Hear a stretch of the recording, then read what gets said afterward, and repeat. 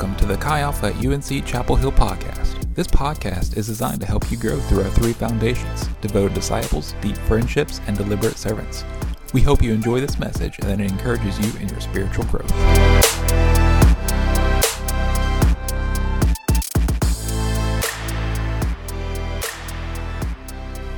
Hey, welcome to the UNC Chi Alpha podcast. My name is Seth, and today I'm joined by Joe Newell. How's it going today, Joe? It's going good, Seth. How you doing, man? Doing all right. We are officially in the latter half of the semester right now. We've got, 4 or 5 weeks left until the semester is done, school year is wrapped up. Don't say that.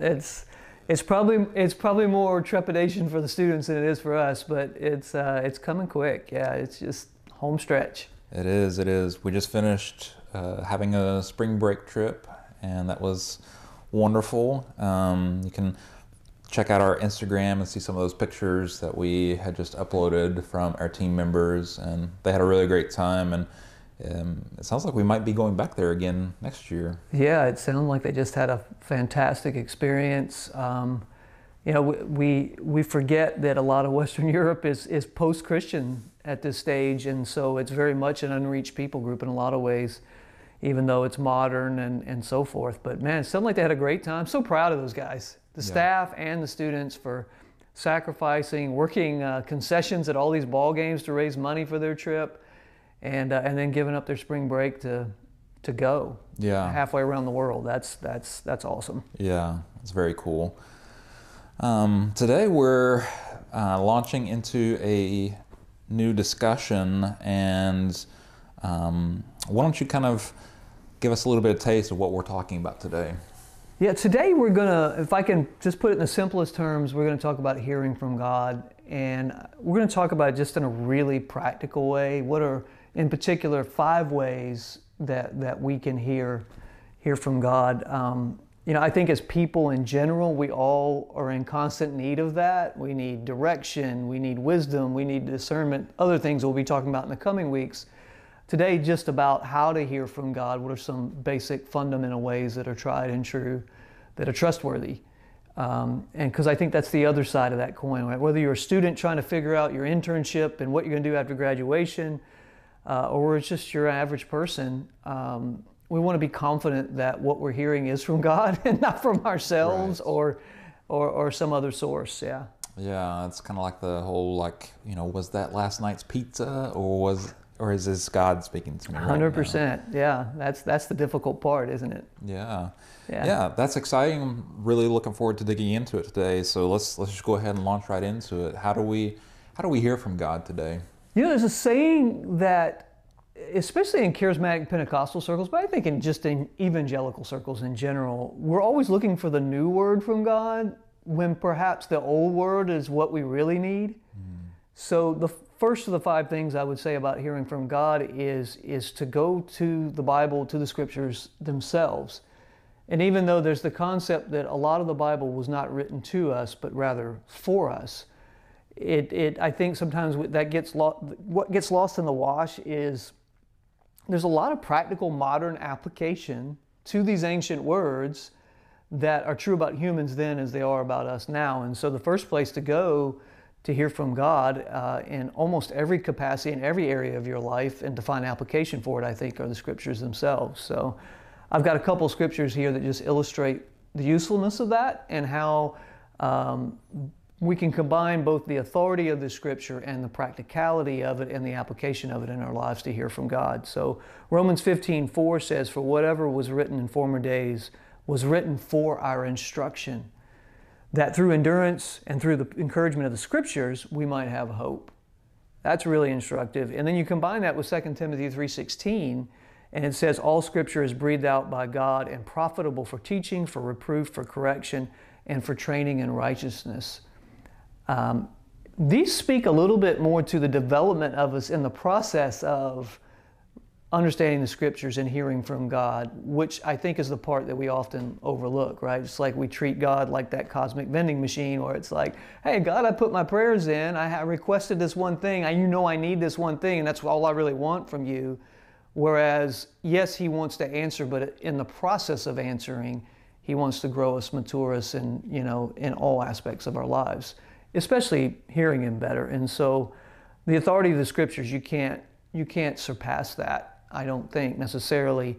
Although I think we try a lot of times in terms of like, hey, let me go get this new word out of the ether, the neon sign moment, rather than God's like, well, I've got 66 books here laid out for you that speak to almost every human process and condition and decision making that's out there. So why don't we go there first? Yeah. Yeah. That's good. That's good. Yeah. What would you say is another launching point? Well, the second thing I think goes kind of hand in glove with the Scriptures, and that is to look to people that would be considered experts, knowledgeable, or look to resources that are such. So theologians, scholars, commentaries, and then there's lots of new resources out there available to us now that we didn't have previously, but people that have spent their entire lives breaking out the Scriptures and humans' interactions with God, and I think it becomes really helpful in that regard, to read those people who have really gotten down in the original languages and broken it all out so that we understand it well and therefore understand ourselves well as we go forward and try to hear from God. So there's a lot of resources. I'm just going to name a few. This is by no means exhaustive. It's only a handful, but like blueletterbible.org is a great site. Like if you want to go down and find out, all right, well, the Old Testament's largely written in Hebrew, so what did the original language mean? Also Greek for the New Testament's in there in the Blue Letter Bible. So you don't have to be a scholar on those things, but it's a resource that's available. Also, BibleProject.com's got a tremendous amount of great resources there too to help you understand better the Scriptures and therefore your life within the context of that. I also like, it's a conservative site, but I also like EnduringWord.com because what they do is they take the Scriptures, the entire Bible, they'll break them out line by line and then bring in 4 or 5, half a dozen different commentaries on those Scriptures and break them out in better understanding and application as well. Another great resource there. And then BibleGateway.com, which I like because you're able to take multiple translations on even just one single verse and lay them all out side by side. And that way you get the fullest understanding of what's going on there. So just leaning into those that have done all the heavy lifting for us and matching that with the Scriptures. And when you do that, then understanding becomes more full, decision-making becomes more clear because your knowledge is greater, but you didn't have to generate all that on your own. Yeah, do you recommend looking at a variety of scholars versus one or two? I think so. I mean, I think all of us will find one or two that we naturally gravitate towards. Like, I understand this person better, especially the older you get, right? You go back century upon century, and sometimes the language even is difficult to get the full gist of what's going on. And sometimes interpretations, honestly, will change, obviously, over time as well. But I think generally, you're not just going to like, hey, I got to sample 8 different resources or people all the time. And some are better at certain areas of Scripture too. That's the other thing. You might find someone that's really good at the New Testament, but hasn't spent as much time on the Old Testament, let's say, or vice versa. And so you may like, I'm going to this site or this person's interpretation for the Old Testament, and I'd rather go to these people for the New Testament kind of thing. So, yeah. Okay. Great. Scholars and commentaries is a great resource. What would you say is another resource to look at? Well, the third one I think is I love, and I think is maybe potentially these days the most underused, right, in hearing from God, and that's actually advisors and counselors. And I'm not talking necessarily just about people that hold those types of titles, let's say, but it certainly could be people like pastors and elders in a church. It could be also family members that love Jesus or mentors just in the general sense, whether they be in a local church or your neighborhood or somebody you work with. The great thing about that is you're largely you can tap into people who are a little bit older, a little bit further along in their journey with Jesus, and have gone through some of these same maturation processes and trying to figure out, is this what God's saying to me? Is it not what God's saying to me? And so they give you some perspective and framework for what you're doing. The other side of that is they're usually people that know you. And I think that's really critical because the decisions and the word you're trying to receive most of the times pertain directly to you and your life and your situation or your opportunities before you. And so having even just one or two people that you trust in your life, that know you well, that know God well, and will give you trustworthy direction and advice and context even just for how do you make your decision. And even to kind of bounce it off of them once you do think, well, I think this is what God might be directing me into. Those people are really good at helping you say, well, that's really crazy, or no, I think you're right on with that. And then I think you can, all of that, you don't do that devoid of the scriptures themselves, right? And I think that's one step to always take is if you think you're hearing from God, whether it be through an advisor, a counselor, the scriptures themselves, I mean, if it violates what the scriptures actually say, then you might be off base on what you're hearing. So they're all kind of integrated and layered up, I think. What do you do when you have someone that might be, that would fit in one of these categories you just mentioned, pastors or elders or family members? What do you do if someone comes up to you and says, God told me to tell you blah, blah, blah, blah, blah, blah. And it's, maybe there's some truth, some scriptural truth in there, but, what do you do in that situation? Well, I mean, Proverbs 15:22 says, without counsel, plans fail, but with many advisors, they succeed. So if you have one person saying to you, this is what the Lord says, I wouldn't dismiss it, but I would go to others that I do trust, that have spoken wisely into my life previously, and again, know me well, and share it out with them as well to see if that resonates with them, if there's some level of agreement from, again, we're not doing this from a perspective of just finding, oh, this is just my best friend, right? Mm-hmm. They need to be sharing faith in Jesus, to be able to have the same Holy Spirit in them that you have in you. And if there's consistency and congruence in that, hearing the same thing, and not to be in a rush with it as well. I think if those things merge and you take your time with it, and then it all matches up and it's kind of a confirmation process rather than I'm just hearing one word and I just got to hope I'm getting it right. I think that's a great way to do it. Again, matching it against Scripture. If it's something that just really goes against what Scripture advises and says, then maybe you shouldn't, receive that as your own word. Sure. Kind of a follow-up question to that. So obviously when students are in undergrad, and the way that our model works is we at least offer one-to-one discipleship with those students. Mm-hmm. As people who are older and have, walked through the college experience and dealt with some things, we're able to speak into them. However, they graduate and then they move off and they're no longer part of at least the day-to-day Chi Alpha involvement. So they may not necessarily be meeting with a staff member or a life group leader for that mentorship. Yeah. How would you recommend people that have benefited from that learning experience and that relationship, how would you recommend them to go and find a mentor? Well, one thing, as you know, that we encourage in all of our students that are graduating is to find a community, a fellowship of strong believers to join, a church, essentially, right? Now, within a new church or a new environment of any kind, or new connections that you're making, it takes time, and I think that's the first thing to grasp hold of, is to say, okay, I'm new here, they're new to me, I'm new to them. It's going to take time to build relationships to the point of building trust.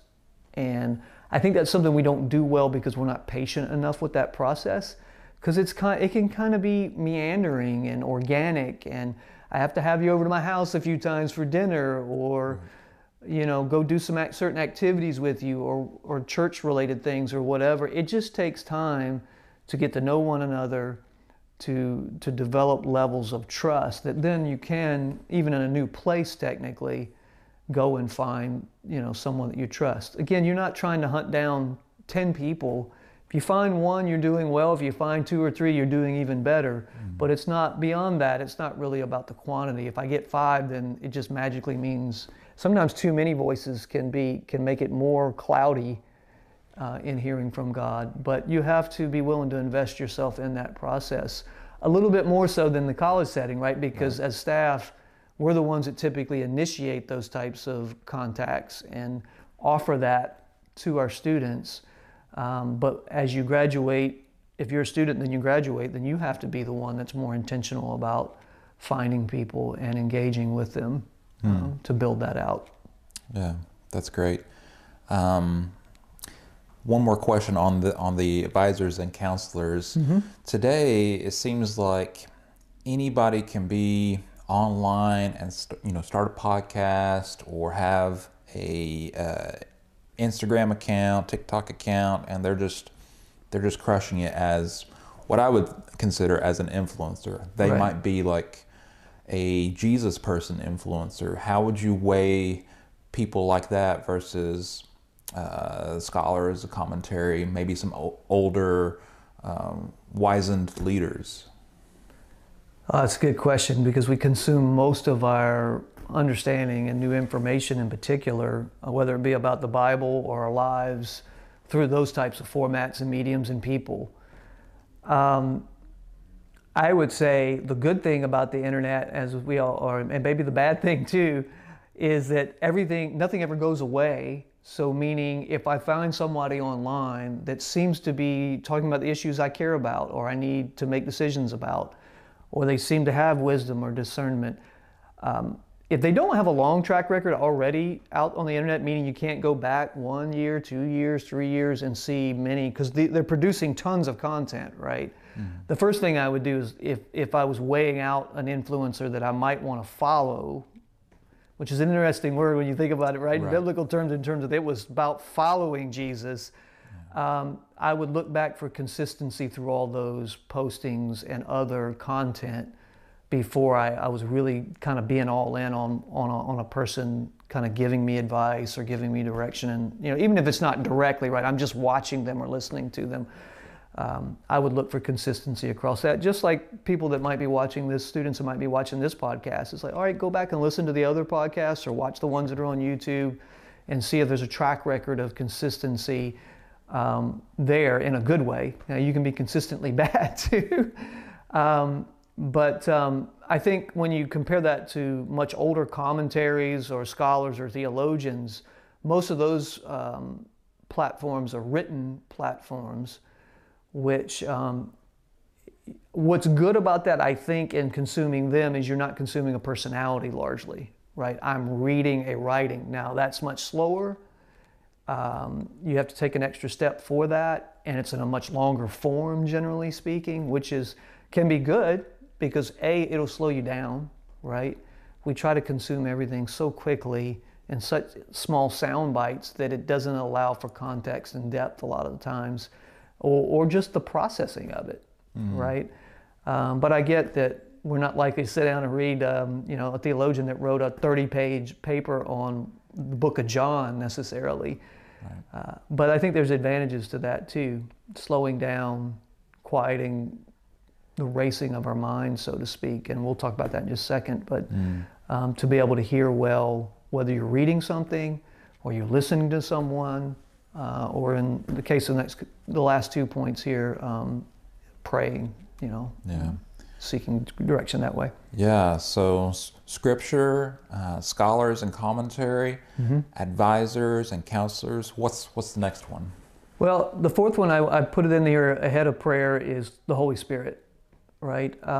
Now, depending on what your denominational background might be, hearing directly from the Holy Spirit might be an area that you were never raised with, or you were told that's not right, or that's crazy. Certainly in more charismatic and Pentecostal circles, hearing directly from the Holy Spirit is a more common practice.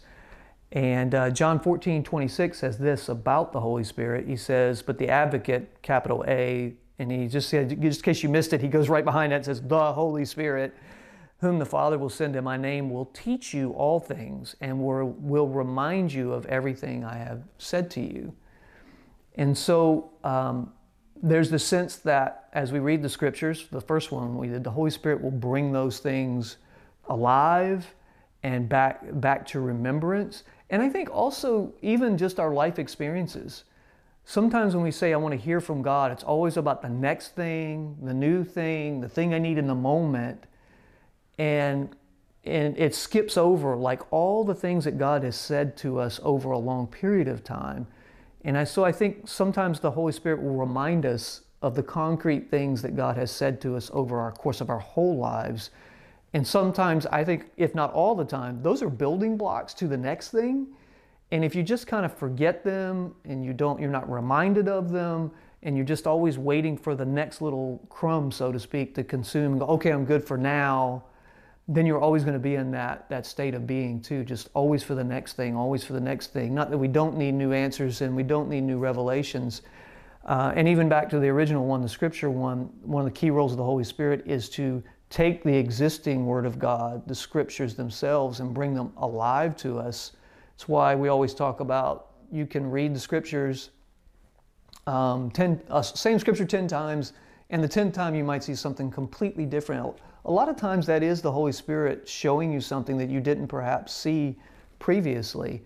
And I think still, even though the Bible being a library of books and being written over a period of 100 or whatever years it might be, or hundreds of years, sorry. I was thinking more New Testament, but it still has a lot to say about our every day. Mm-hmm. And the Holy Spirit plays a big part in that, in making it alive and real. I also do think and have experienced that the Holy Spirit can speak to us directly. And that's usually on the last point here being prayer. It comes through that context where the Holy Spirit wants to bring clarity or revelation to something that we need to understand and know about, whether that's specific to our situation or just to our following of Jesus as a whole. Yeah, that's great. That's really good. Yeah, so lead us into the prayer part here. Yeah, I think I find this in myself in terms of I find that the age that we live in now is changing so rapidly, and that's fed out through all our digital platforms, whether social media or otherwise. News cycles that have shrunk all the way down to just hour by hour almost. It feels like we're being, sped up in our thought processes and our interactivities, and therefore our attention span has been reduced, to almost non-existent at times. At the same time, I think that's caused us to struggle with, I would just call it almost like static and noise of life, right? We're thinking about things, we're constantly wanting to have the next thing and be entertained by the next thing, to the point that we have a hard time slowing down, clearing our minds, meditating on scriptures, or even moving into a mode of prayer that's just sheer listening rather than telling God things that we want Him to know about or answer real quick. And so prayer plays a pivotal role in being able to hear from God, because it does slow us down, puts us back in connection with the Holy Spirit by quieting our minds, our emotions, just ourselves in general, to the point that we're not thinking about all the static and busyness of the day. We're just listening and seeking out, what does God want to show me? What does God want to do in me? What does God want to say to me? Which is ultimately what we're pursuing. And then I would say too, the way that kind of plays out can be when you think you might hear an answer in prayer. The first thing I would do is I go back to my advisor and counselors. Who's that one or two people or three that I really trust with this type of information? And you could say to them at that point, okay, I was praying, was dedicating myself to a time with the Lord. I think I heard this from the Holy Spirit. Let me share it with you and see what your feedback might be. And that way, if it resonates with the people that you trust, then you're probably on good footing. Also, matching what you might hear in prayer to back to the scriptures again. Does it match well with the scriptures? Is it consistent with the scriptures? If it is, you're probably again on good footing on what you heard. If there's a red flag that pops up in either one of those processes out of your prayer time, then you might want to reconsider, what you think you've heard as well. So I think that's one way to process that. Also, I think when it comes to prayer, this might seem foreign to people, but sometimes when you're seeking an answer from God, it doesn't necessarily come in a word form or even a picture form. Sometimes I think it does happen in pictures also. The Holy Spirit will give you a picture of something. But I think also there's just sometimes God's peace. Maybe you've got 1 or 2 or 3 different opportunities in front of you. Maybe grad school's right out in front of you. You're not sure which direction to go, or a relationship, let's say. But sometimes the Holy Spirit, through the process of prayer and quieting yourself, will give you peace about one particular thing. And the others will seem unsettled, and then you'll find out later, for whatever reasons, they broke down and were unraveled. And so there's sometimes a peace. Sometimes there's just a knowing too. I can't explain that either. It carries with it a sense that it comes from outside yourself, right? It's not something I can just think up and manufacture because I want it to be.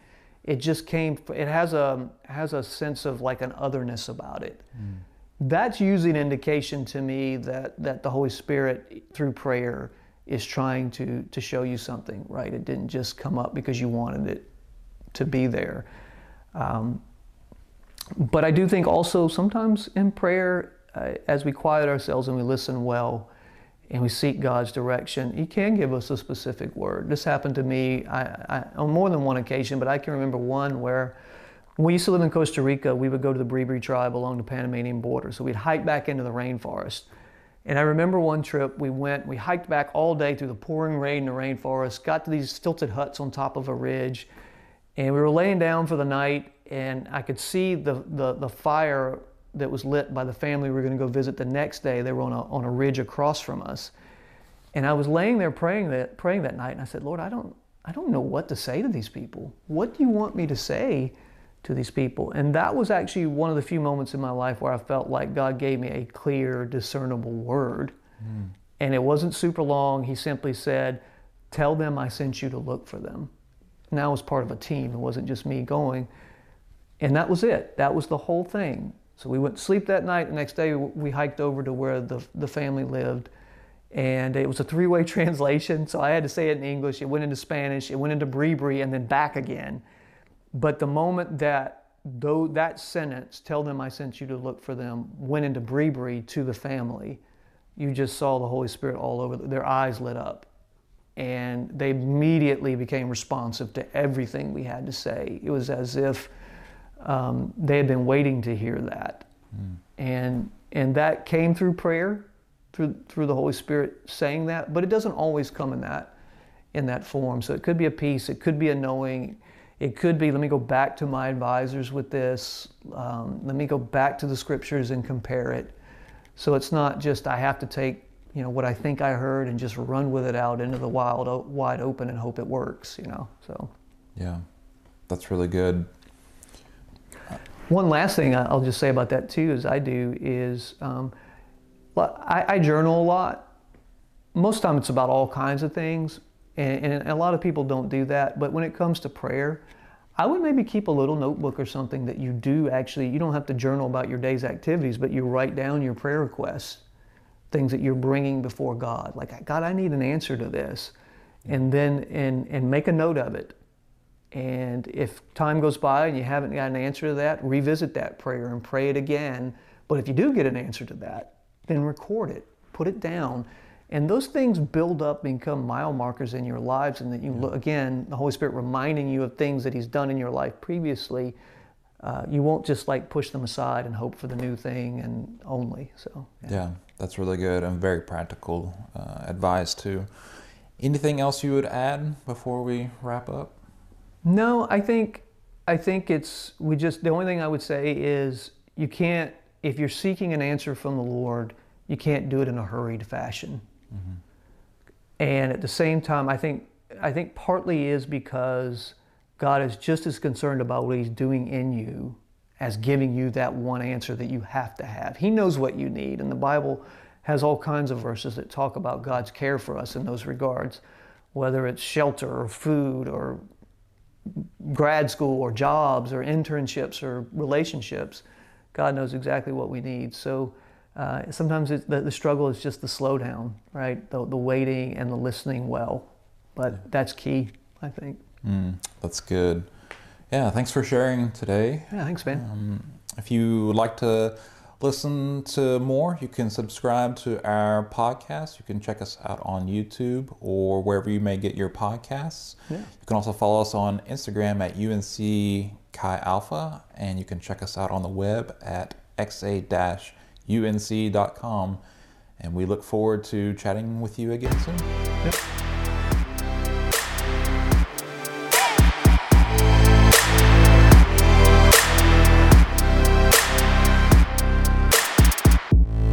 We hope you enjoyed today's message. For more information about our ministry, visit us on the web at www.xa-unc.com.